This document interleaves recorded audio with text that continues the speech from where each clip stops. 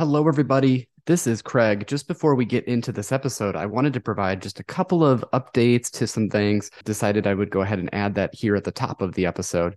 First and foremost, you can see by the episode description that today we're joined by Lou Mongello, and we're so happy to be able to have him on the show today to talk all things Tron.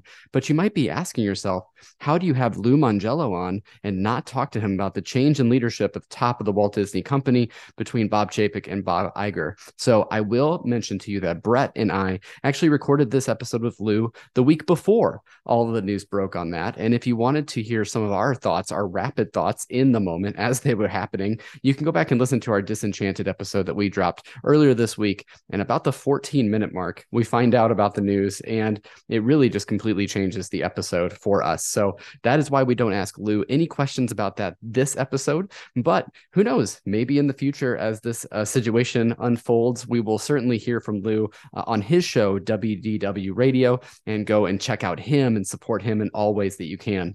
Speaking of Lou, if you are listening to us for the very first time because you're coming over from WDW Radio, I do want to say welcome. Thank you so much for checking us out. You can definitely come back to the archives and you can see some interviews that we've done with lots of Disney celebrities and also Disney legends. I think in particular, you all might be really interested in the conversation that we had with some of the Imagineers like Tony Baxter. And we just were able to talk to Doris Hardoon and to Robert Coltrane, who just became Disney legends at this past D23 Expo in 2022. So go and check out some of those conversations. We also just like to talk all things Disney. So go check out the feed. We have about 185-ish episodes that you can go back and check out if you're brand new to the show. For those of you that have been around for a while with us, I do realize that this episode is coming out the day after Thanksgiving. And I want to just say thank you so much to all of you for continuing to support the show. It really means a lot when you reach out to us or when you talk to us in Beyond the Mouse podcast pals. It just is great to get to hear from you. And we really do appreciate all of your support. We particularly appreciate the support of the people that have jumped onto our Patreon. It's so great. When you start something like this, you're not sure exactly if anybody's going to jump on board, and people have. And it's been a really fun community in our private Facebook page that we have going on. We like to do updates after every episode now, and we're starting to record some special episodes for our patrons as well. So if you want to join, certainly go and check out patreon.com/beyond the mouse. But then also wanted to give a shout out to our folks who have already jumped on, like Greg Woods at that Space Mountain tier, as well as John Castanho, and also Jonathan Gardner, who's a brand new patron at the Space Mountain tier. So thank you so much, Jonathan, for that. Justin Suter, our buddy from DDP Today, couldn't do it without his support, really. He's also a Space Mountain supporter.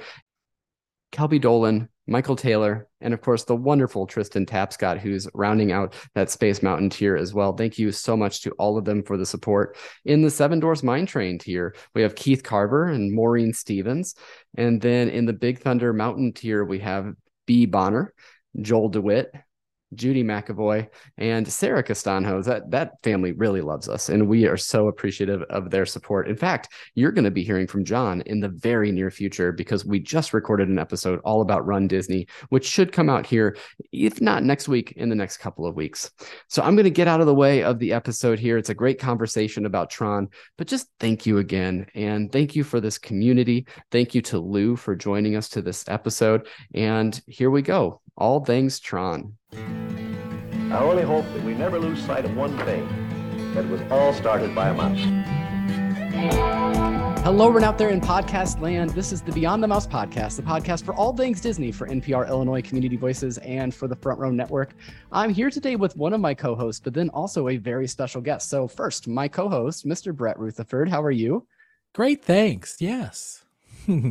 It's really nice to see you, buddy, and to be able to talk about Tron in particular. This also happens to be kind of your birthday month, so I know that Yes, it's kind of my birthday month. Yes. Yeah. So happy belated birthday to you at this point, but it's Thank really you. nice to get to chat with you. It's also really nice to invite back a guest that we had on right after the theme parks reopened from COVID-19 to talk about why it was the best time to go and view the parks and see them with this low attraction weights and to see them sort of come back to life after this crazy situation that we had all been in. But of course, listeners, you know him as an extremely successful podcaster with WDW Radio, but he also does so much coaching on the side as well through his site, LouMongello.com. I'm sure that he can talk a bit about that as well. But Lou Mongello, it's so nice to have you back on the show. Craig and Brett, thanks so much for having me back. I really appreciate it. Good to see you guys. Yes. And now, Tron, I know I pitched this idea for this episode to you by saying, I know you get a chance to talk about the attractions so much. And certainly I want to talk about Tron Light Cycle. But what I love about listening to WDW Radio as well is that you also are quite the nerd when it comes to your movies, and you're a product of the 80s. And so I love that you bring up things like Tron and Black Hole and all these other films that the Disney company has brought to us. And I thought it would be great to not only talk about the upcoming attraction that will open next spring at Walt Disney World and that you've had a chance to ride in Shanghai, but also talking about the movies that brought us that attraction. So the original Tron, which is celebrating 40 years this year, and then also, of course, Tron Legacy, which came out in 2010. And so I wanted to talk about both of those for a little bit. So I guess, Lou, where we should start is, what's your history with this film franchise? So first I have to thank you, because this is like a nerd intervention for me. Like, I don't get to talk this with a lot of people because they're like, really, Mongello? Tron 82, Black Hole? You're making me sit through that and that incredibly weird final scene, but that's another discussion for another day. Listen, I was a child of the 70s and the early 80s, and Tron, when it came out, was like right in my wheelhouse. I was the perfect age for what at the time was, and may still be to a certain degree, the perfect movie, because it combined my love of video games and my love of technology and the utilization of special effects that I'm sure we'll get into that we had never seen before. And I was, and remain to this day, am still fascinated by this film in a lot of different respects.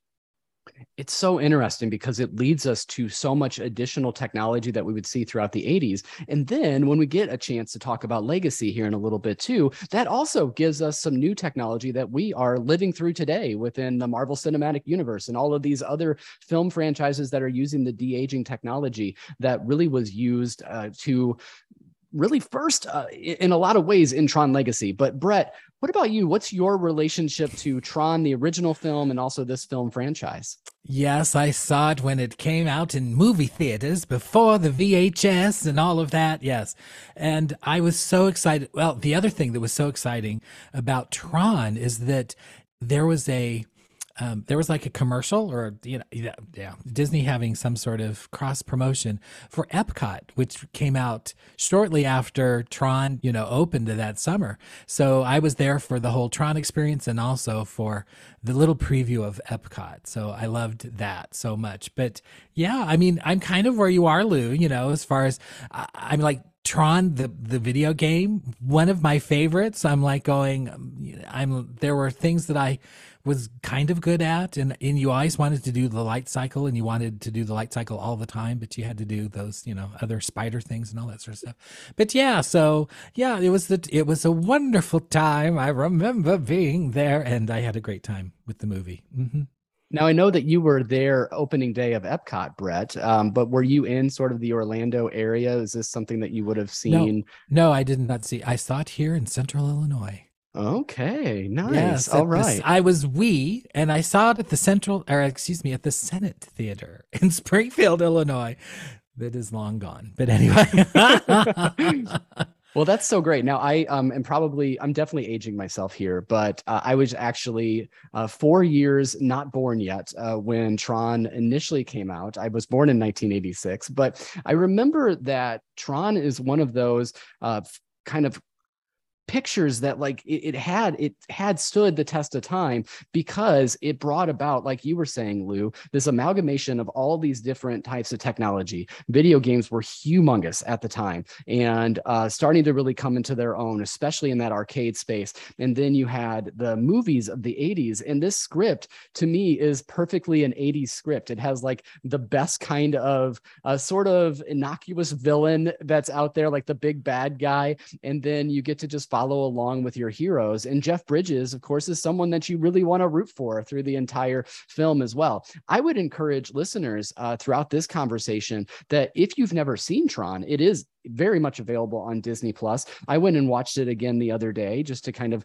recap for this episode. And it's incredible the amount of effects that go into this film, because I think that if some people are watching it for the first time, they may be surprised how much of the film really takes place inside of the video game and how much of it actually happens in that space.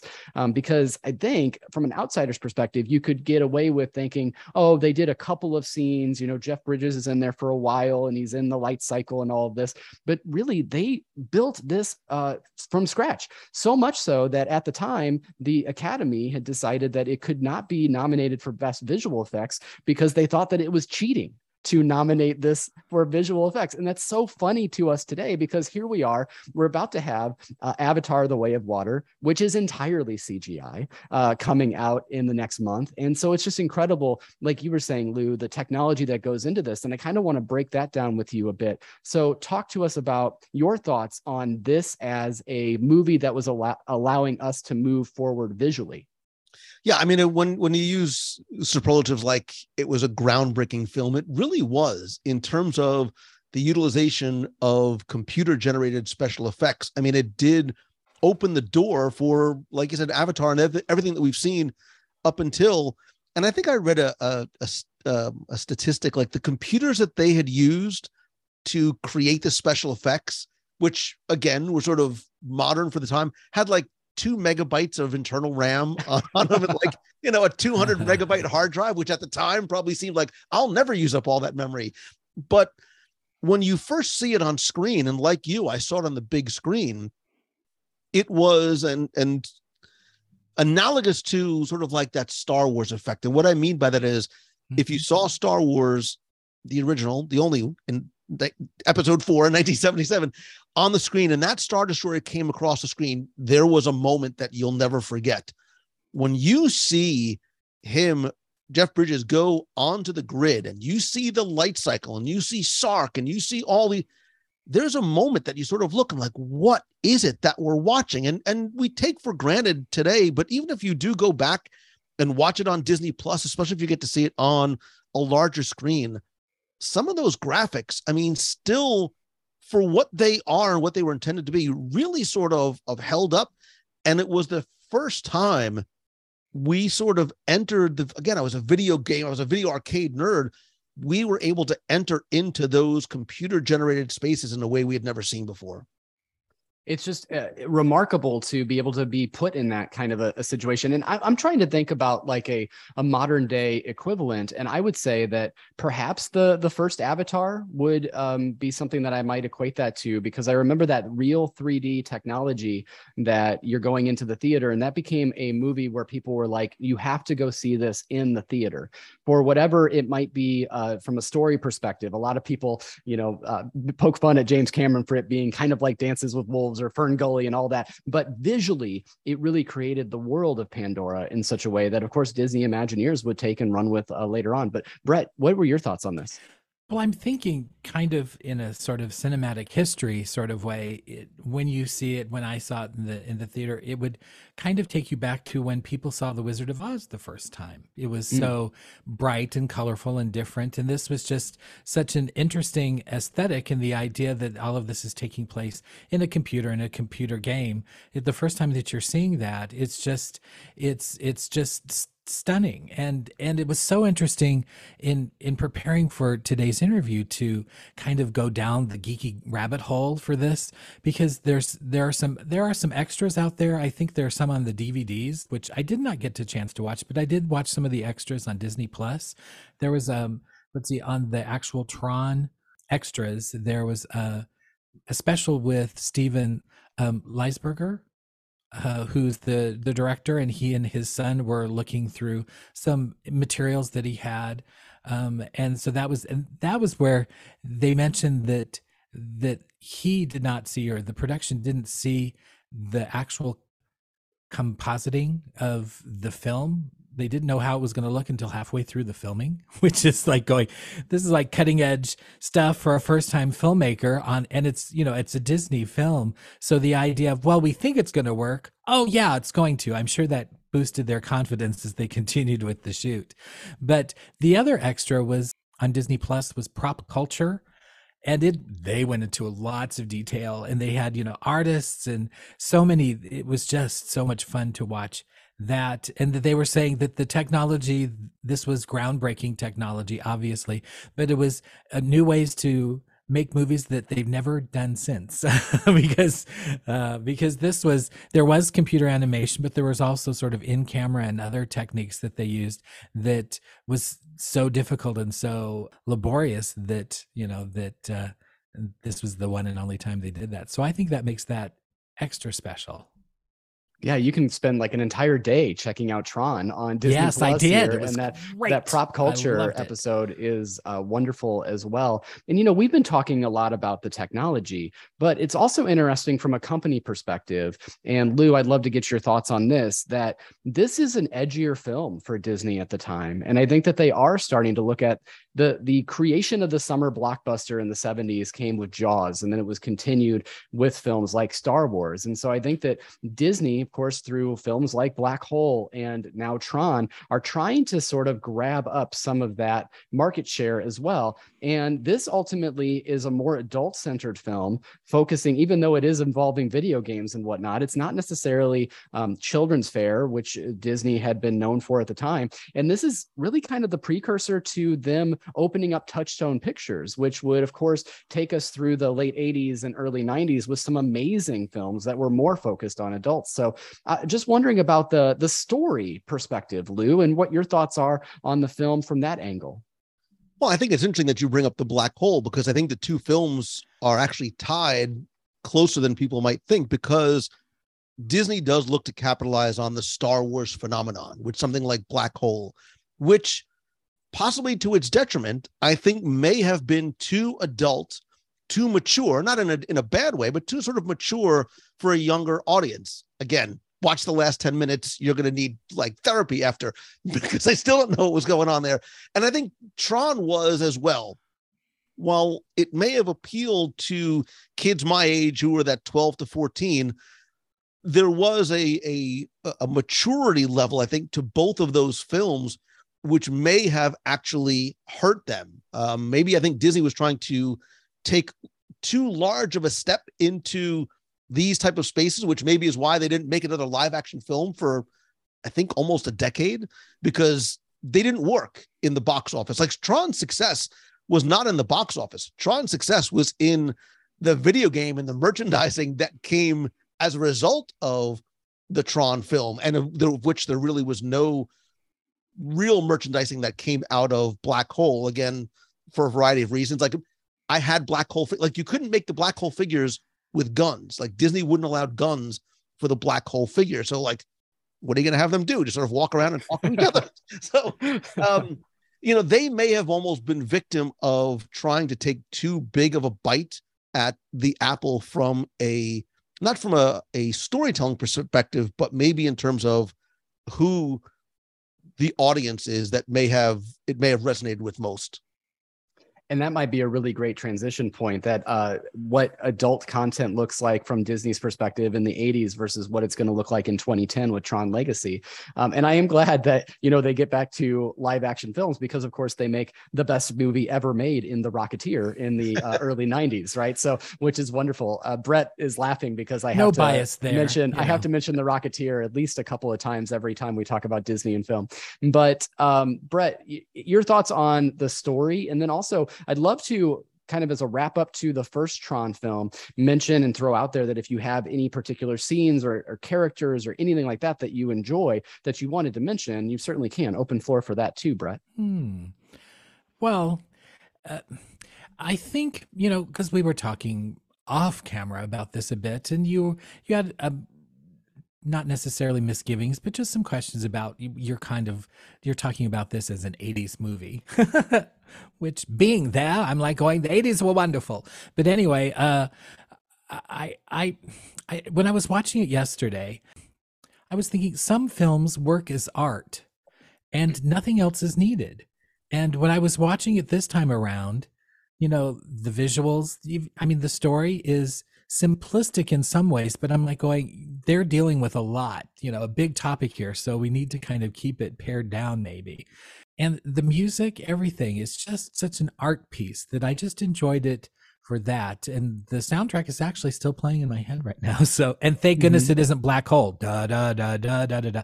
Nothing against Black Hole, Lou, but that will stick with you. Anyway, I will. Behind the podcast, Lou, I have to tell you that when I was talking to Brett about this episode and I go, well, we're going to have Lou on and I know he loves the Black Hole, so maybe we can have him talk about that. And Brett goes, how about we talk about Tron? Oops. Remember, love the Black Hole is contextual, right? It is okay. Not, it is not a perfect Disney film, but again, we were in that Star Wars sort of motif. Right. So the fact that, and look, I loved Vincent and Bob, like Slim Pickens, just as Bob is such a great voice actor performance. But I think too, what's interesting about this film is that it made us sort of think in a Matrix-esque like way of thinking, like giving personalities to these bits and bytes, these invisible things that sort of lived on our computers or on our video games was such a radical way of thinking. And I think you're right about Brett, about sort of putting it in terms of it almost may have been too sort of artsy for people to get. It was also a little confusing. I mean, it was not the most like clear cut. You didn't always understand exactly what was going on unless you were a video game nerd. Right. Yes. Well, it was also, this was a time when home computers were not quite available. I think that, but it's kind of the themes of an omniscient computer, and, like this malevolent computer before computers were commonplace. I think in one of the, something that I read yesterday or heard yesterday from the director is that was one of his regrets, is that it was kind of the computer became the bad guy, and he really, given what computers and the tool that they were going to become very shortly, that was kind of something that he regrets a little bit. So that was interesting.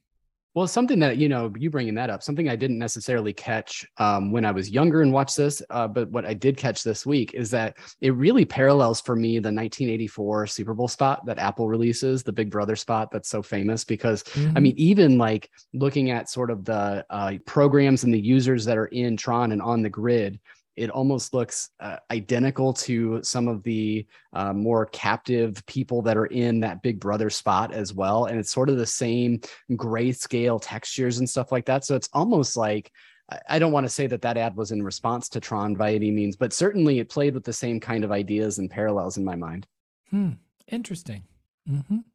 So let's move on to Tron Legacy. So we get a announcement, and this is really one of the first films. This is when San Diego Comic-Con was becoming such a huge draw for not only the comic book nerds among us, but also for lots of studios to start really pushing this. And San Diego Comic-Con, this movie went to a Hall H panel for 3 years in a row, getting sort of some of the buzz around Tron Legacy to come up. And I will tell you, I did not get a chance to see this film until this week, and I absolutely loved this film. I thought it was pretty remarkable in how it went about telling its story, how it really gave you some background information to the characters. It kind of allowed you to really feel nostalgic for the original film while also moving forward, particularly the technology. And then that Daft Punk soundtrack, which I know is going to be heavily featured on the attraction at Walt Disney World, is just amazing.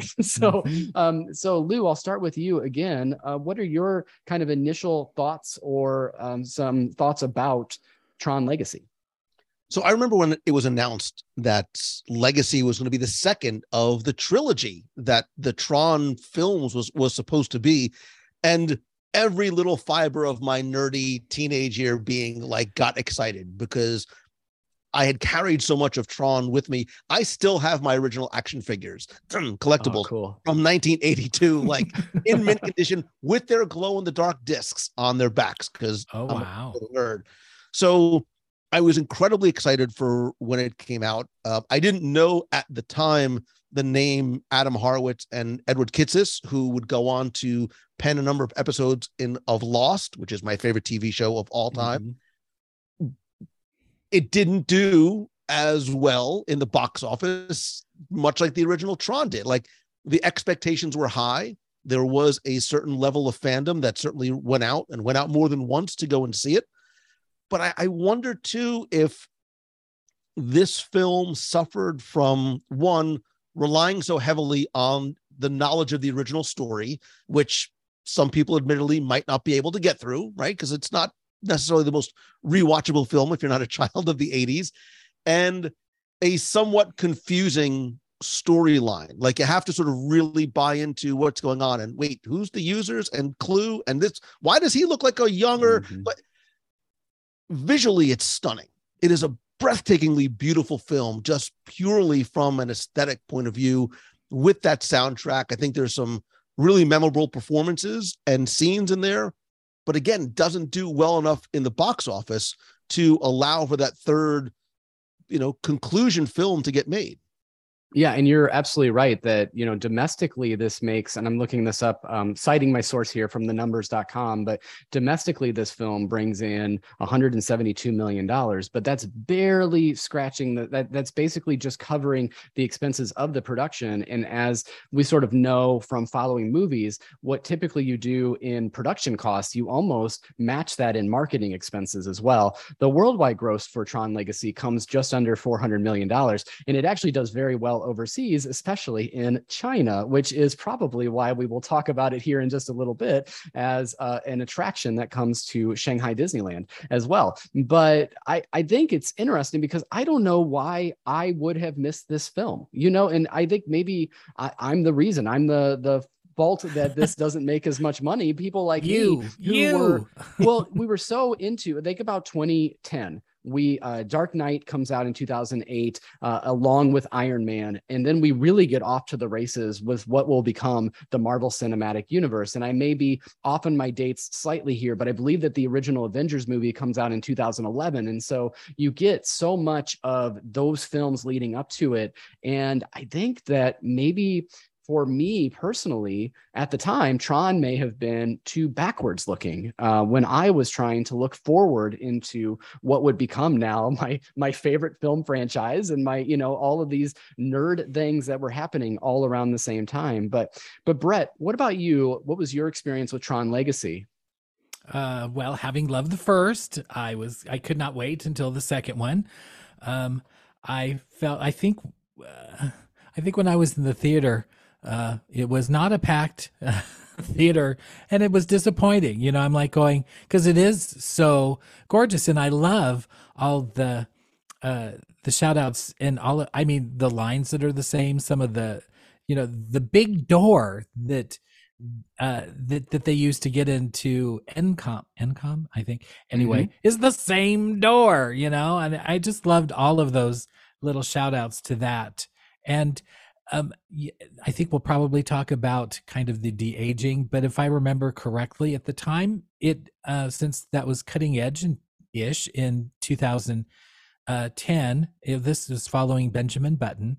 But I'm like going, it just looked, it wasn't as jarring as it is when you watch it now, but I really enjoyed it and was hoping that it would do better than it did. And because I was ready for a third, I was ready for a fourth, I was ready, come on, bring it. So so that was but again, rewatching this now yesterday again, it's, as I will say again, some films work as art, and it is just glorious to watch, so I enjoyed it from that perspective. Well, both and times, really. I actually really liked the script out of the second one quite a bit. I enjoyed the story. It gave more meat to the characters. Now, it's a longer movie. It clocks in right over 2 hours, whereas the original was really right at an hour and 25 minutes. Probably part of that was because how much do you have to render to make this movie happen? But to me, I like where they were going, the direction that they were allowing us to go, feeling some of that nostalgia, but also kind of going towards this dystopian idea of a future. And I loved when, when Sam Flynn is explaining to his dad, Kevin, what Wi-Fi is and some of these like more modern technology that, of course, Jeff Bridges' character doesn't experience because he's been sucked into the grid and he's been stuck there ever since. And so there are lots of this movie that I really enjoy, and certainly, again, recommend that anybody that hasn't caught this is available on Disney Plus, and you can definitely go and check that out as well. But I think it's sort of interesting that it's a bit of a box office disappointment, because it does seem like a film that maybe in a way missed out a bit on its timing. And I say that because now we are in such a like Easter egg culture. I mean, Lou, as part of WDW Radio, you have lots of different social media pages. You have the Clubhouse, but you also have this great spoiler support group. And that group is basically built upon all the Easter eggs that Marvel gives us from this property or that property or Star Wars or whatever it is. But what do you think about that as a premise, that the idea that this might have been kind of a ill-timed movie potentially? Well, I think that's what the idea was. I think what Kitsis and Horowitz wanted to do was sort of pay homage to the first film, expand the storyline and expand the world that was living in. And they said, look, we want to create an entirely new mythology for new fans. This is sort of laying the groundwork for not as just what is going to be another film, but I don't know if we're going to talk about Tron Uprising, right? The animated series, theme park attractions, video games. Like, this was supposed to sort of opening the door for much more than just the retelling of the, Kevin Flynn and his son's storyline. I think the timing of when it came out is difficult, being so distant from the first film. There's an inherent disconnect. And if you didn't grow up with that film, this is a tough sort of jumping into point, because some things might not only be confusing, but it's also not just visually dark, but it's a relatively dark film. Like, it's not a really like big uplifting, like, you're right, type of movie. So you have to sort of buy into this idea of wanting to explore that mythology, which I did. I was all in for a third film, and who knows, maybe that, that good idea is not necessarily dead going forward. Well, and I think that really depends on how popular this attraction becomes. And certainly I want to talk about that here in a minute. But the idea is that if people start to come to Tomorrowland in the Magic Kingdom and they have this IP there, then I think one of the best ways to help continue to promote that IP is potentially through maybe finishing up this trilogy as well. But Brett brings up the idea of de-aging. And someone that hadn't seen this before, initially, they do this long shot of Jeff Bridges' character before he goes into the grid. It's supposed to be sort of after the first film. His Sam is now like 10 years old, and this is where his father gets essentially sucked into the grid and stays there. And I think that from my perspective, I was understandable that the de-aging was going to look rough. But it was almost because they did such a long shot of it that it almost made it seem worse to me in like 2022 glasses. That being said, at the time in 2010, this would have been pretty remarkable to be able to see. Brett just mentioned Benjamin Button. We see it in that to somewhat mixed results. And then same here, but they're progressing to a point where now de-aging technology is pretty remarkable in what it's able to do. I mean, we saw the scene of Michael Douglas in Ant-Man and the Wasp. And I mean, you see all these different times that it's been utilized. Tony Stark, Robert Downey Jr., when he's on stage with his younger self. So now we get to see that technology more freely, and it is being utilized so much better because we have the technology behind it. But this was really a remarkable feat to put so much of this de-aging into one movie. And even still to this day, you don't get movies where one of the main characters or the main villain is de-aged, because it costs so much money to do it. Yeah. And also they're worried about that whole uncanny valley. So Lou, we talked about the visual effects of the first, but maybe talk a bit about the visual effects of the second here too. So maybe I was just a kid / guy that was so excited to see Tron on screen again. When I saw that first image of the de-aged Jeff Bridges, I was like, oh my God, that's awesome. Not that I was just looking at all the cool stuff that was on his shelf. On this, I'm like, I had that and I had that. Yes. Here. Yeah. But I was like, wow, that's remarkable. And yes, later on in the film, there are some, but remember when it came out? Again, we're looking at it with 2022 lens, where we can do de-aging on our phone, right? We can sort of pretend to be anything that we want on our phone and change our voices. But in 2010, we hadn't really seen anything like that before, and we instantly had the connective tissue to the earlier film, right? It brought us back. We saw the little old light cycle up on the shelf. We saw Jeff Bridges, and we were in, right? And I was all in on the idea of, so it was not as jarring to me as a first-time viewer back then. 12 years later, with the technology expanding exponentially, I mean, I still think it's fine. I still think it's fine. There's a lot worse technology. Like, it's better than you see in a lot of video games, right? In terms of You're right. The way, people, the characters' mouths move. Yes. And this was one of the most expensive films. It was the most expensive film by a first-time director at $170 million to produce this as well. So, Brett, any other thoughts on Tron Legacy before we continue to kind of move along here in the Tron-dom that is today's episode? The Tron-dom. Oh my gosh. Is that like the Thunder Zone? I don't know. It's the Tron-dom. I don't know. I think it is. I think the nostalgia for the first film is probably important in the selling of the second one. So it maybe wasn't as successful with regular people, not the Disney nerds or science fiction nerds, and that's unfortunate because there's a missed opportunity. Oh, I did want to say that as far as casting, yes, everyone was great, but Michael Sheen is so good in this. Yeah, I'm like going, yeah, I just enjoyed that. I mean, and apparently I did a little IMDb research, and that apparently he was a huge fan of the first film, and that his agents didn't want him to because he basically do it for free, I guess. So, but I'm like, going, it's good to know that he was a big fan of the first one and got to be in this, because he's really good, even though he's, anyway, I question his morals here in this film. I think David Warner in the first film was really, really good as Dillinger and Sark. I also loved Cindy Morgan, but for completely different reasons. Completely different reasons. Yeah. That's so great. Now, Cindy Morgan as Yori or Olivia Wilde as Cora, which was sort of the better female counterpart? Yeah, I don't know. And well, now we know. Now we know personal or aesthetic sense, or as a character. Yeah. Well, I love them both, but Olivia, I don't know. Ms. Olivia is pretty. She was good. I liked her. I liked her in that role. There was something like smart and sassy about her. Yeah. And I liked, and I really wanted to see where that character would go in future films, alongside Sam.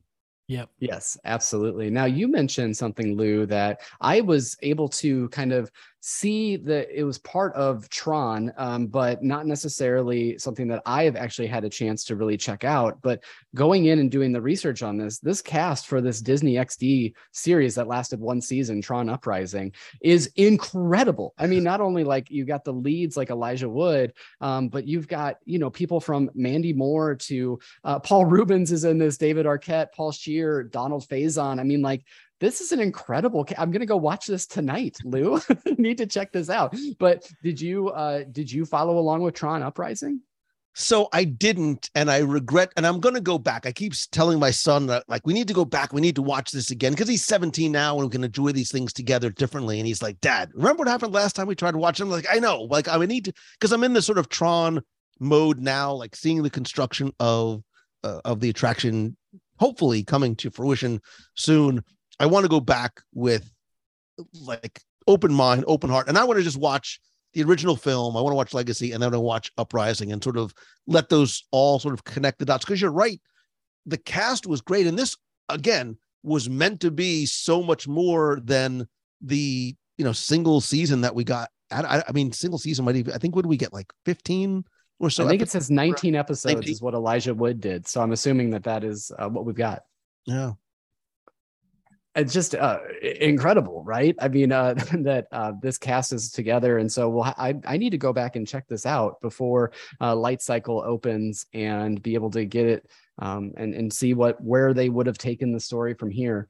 For sure. I like that you also said that you have to go back because you're such a Lost fan, right? So you're over there. You're like the Jack meme with your son. We've got to go back. We got to go back. So this is all great. But you mentioned Tron Light Cycle, which will be coming to Walt Disney World soon, and it was an opening day attraction at Shanghai Disneyland. And so I want to get your thoughts on, first of all, you're the only person on this call who has written Tron Light Cycle. It might have been on a different continent, but also the anticipation that we're going to have coming into Tomorrowland at Walt Disney World. So first, let's start with Shanghai Disneyland and kind of your experience on this attraction.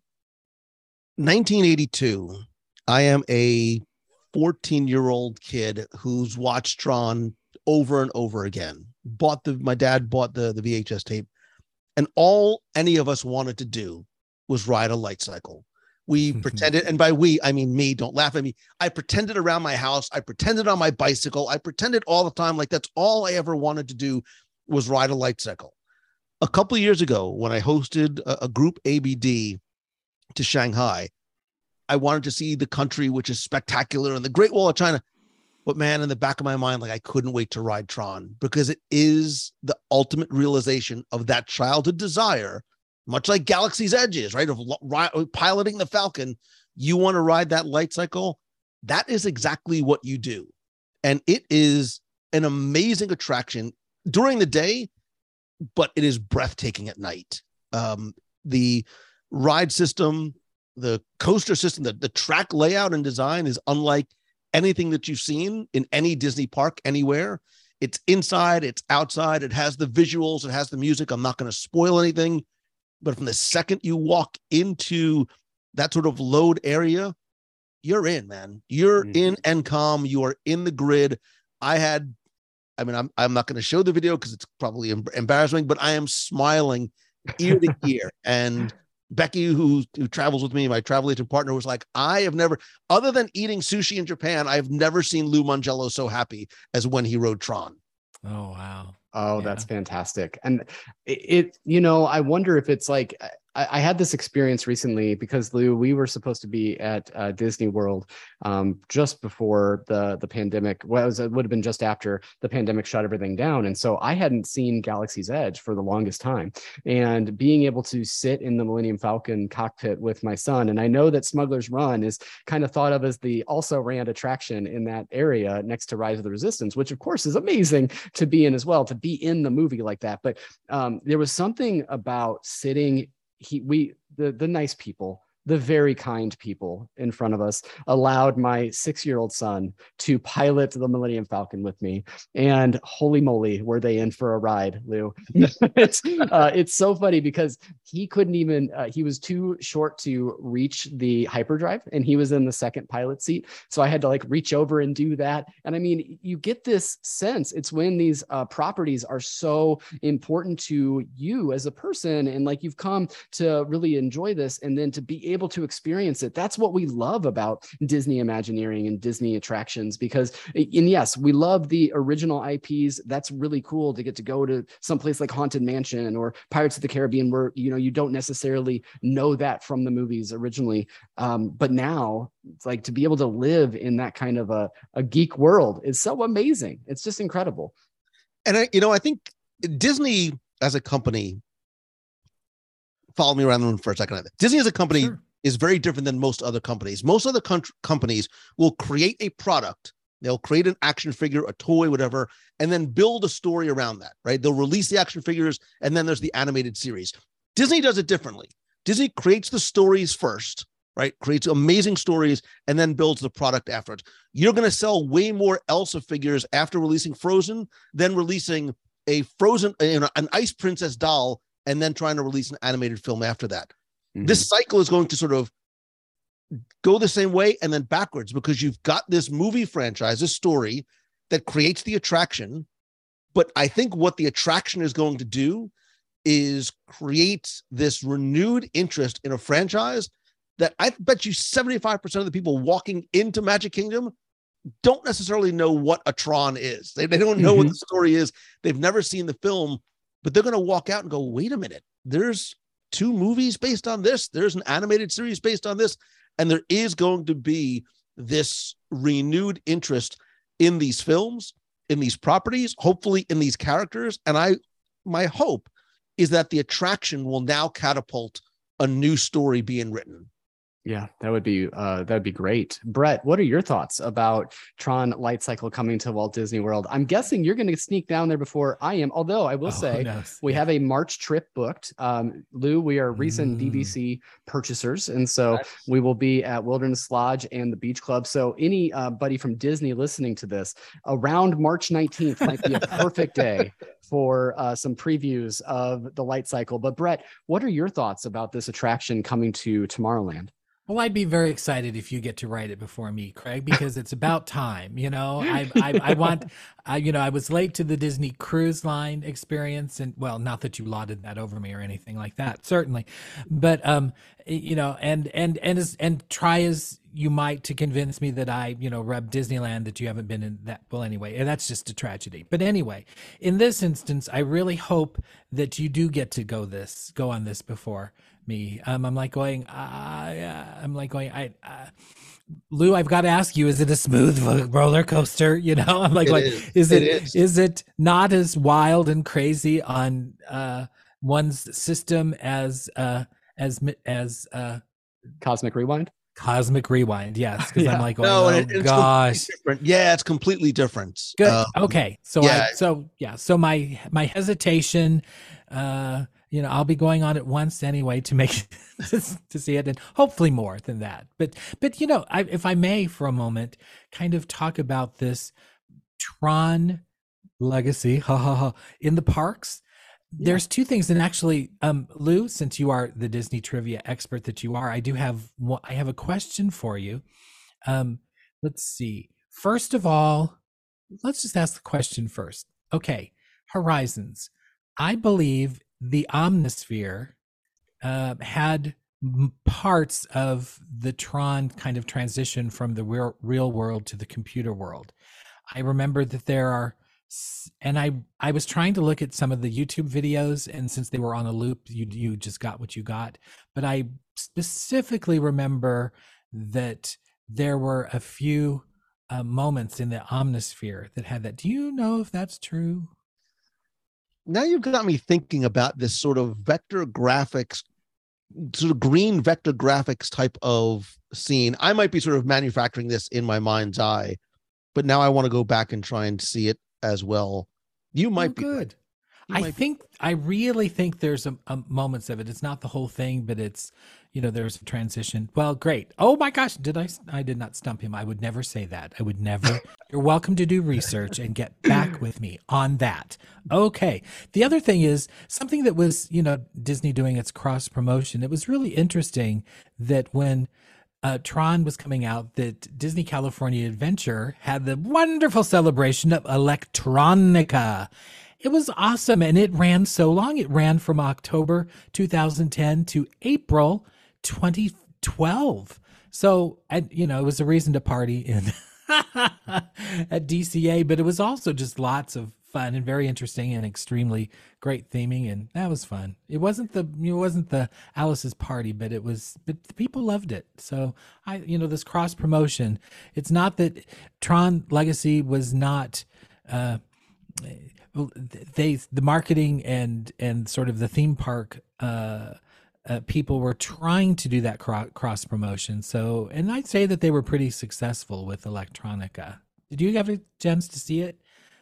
I regret Lou? not going. Oh yeah, I wish it I was would've- cool. It was yeah. very cool. They had So, Laser Man there, like the guy who did the lasers with his hands, and yes, mhm. It was Laser really Man seems interesting. like the best guy. I think that just sounds awesome. I want that gig. But I will say I'm such a Tomorrowland person. Everybody asks which direction from the hub do you go? I immediately go right, and I go right in Tomorrowland, and I love the People Mover, and I love Space Mountain. I got to experience Space Mountain at the recent Halloween party with the blackout, and that was an incredible. I mentioned on our podcast, Lou, it was like a spiritual experience. I'm there at like 1:00 in the morning, and riding this amazing attraction in the dark. But I love that this is updating that land to a certain extent. I really enjoy the idea of Tomorrowland being what Walt really intended Tomorrowland to be, and that being sort of this aspirational future.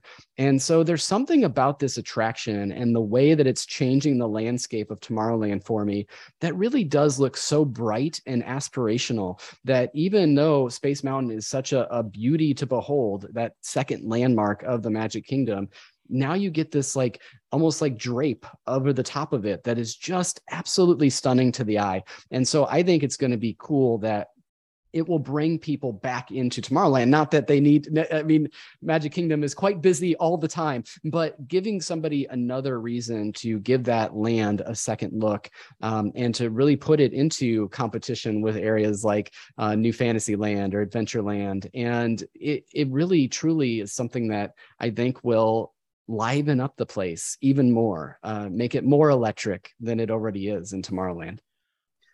I've been saying for the past couple of years, and obviously COVID played its part, that I really believe in my little heart of hearts that Tomorrowland and Magic Kingdom and Walt Disney World, and possibly even Disneyland as well, is next in line for a major refurbishment and a major facelift. I think in terms of storytelling, in terms of time and place.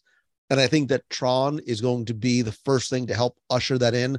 I was there a couple of nights ago, and Stitch's Great Escape is closed. Some of the shops have been closed, have been rethemed. Some of them are now just seating areas. Like the death knell is sounding, I think, for Tomorrowland as we know it. And I think this might be a wait and see thing. Maybe depending on the success, the acceptance, the fan response, and the new fan response to Tron, that might be something that starts to bleed over into Tomorrowland. And please, would somebody just make an end of line club in Tomorrowland? Yeah, Yes. absolutely. It'll be interesting to see where the parks go. And of course, we've got a lot of the blue skying that happened in the presentation that both of you were in the room for. I'm not at all, jealous here in the middle of my Zoom screen between two D23 Expo attendees. But, as we begin to sort of wrap this up, it's just incredible to see what the Imagineers continue to do to these parks. Yes, we are getting Tron that's coming over from China, but the original ideas and the imagination that they bring to us can just fill us with so much joy.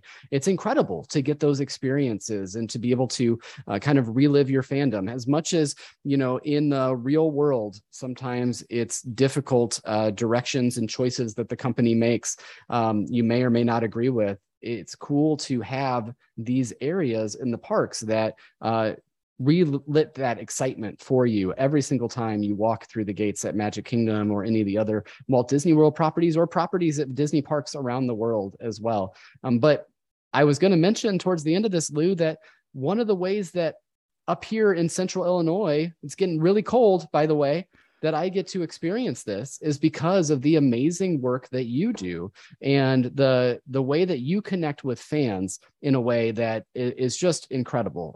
As a podcaster, I look up to you because you're like the Mount Rushmore of Disney podcasts, but also you have such a way of communicating your passion for the parks and bringing people, bringing on these guests that you have, but also just allowing people to experience the parks with you through your live shows and everything else. So if there might be one of our listeners for some reason has not had the pleasure of ever knowing who you are, please help correct that by telling them how they can go about finding the show, but also everything else that you do as well. Well, it's very kind of you, and I really appreciate your. I'm just going to play this. I'm going to play this part of the podcast back over and over. If I'm having a bad day, I'm just going to play that little segment back. You can find everything I do over at wdwradio.com. I've been podcasting for almost 18 years now. I do live video every Wednesday. I have audio tours and books and events and blog and a lot of other stuff as well. And you can just find everything there.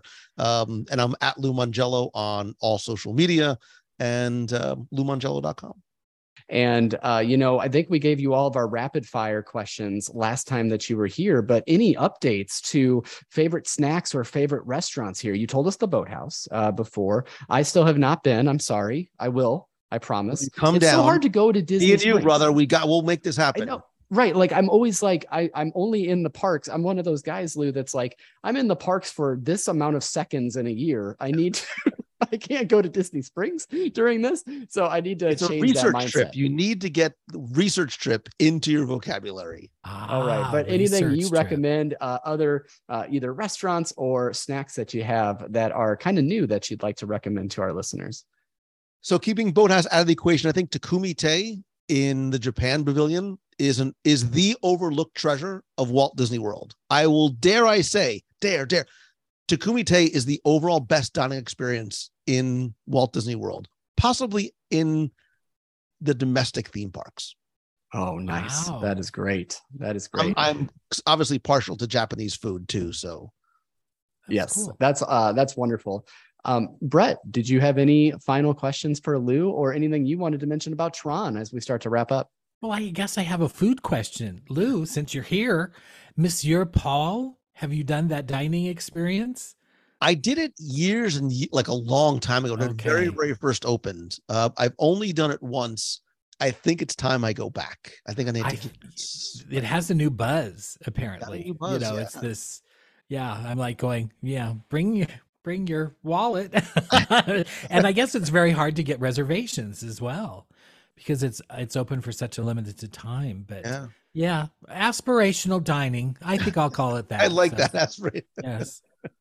Just take me to, I'm running my first marathon, Lou, in January. So I will be, trying to hobble my way around World Showcase on January 8th. So in case you see I will be out there cheering you on, brother. Yeah. Thank you. I appreciate that. But so many fun and amazing attractions coming up to Walt Disney World. And again, thank you, Lou, for your continued coverage of all of it, because it helps us kind of experience that through your eyes as well. And we all really do appreciate everything that you do.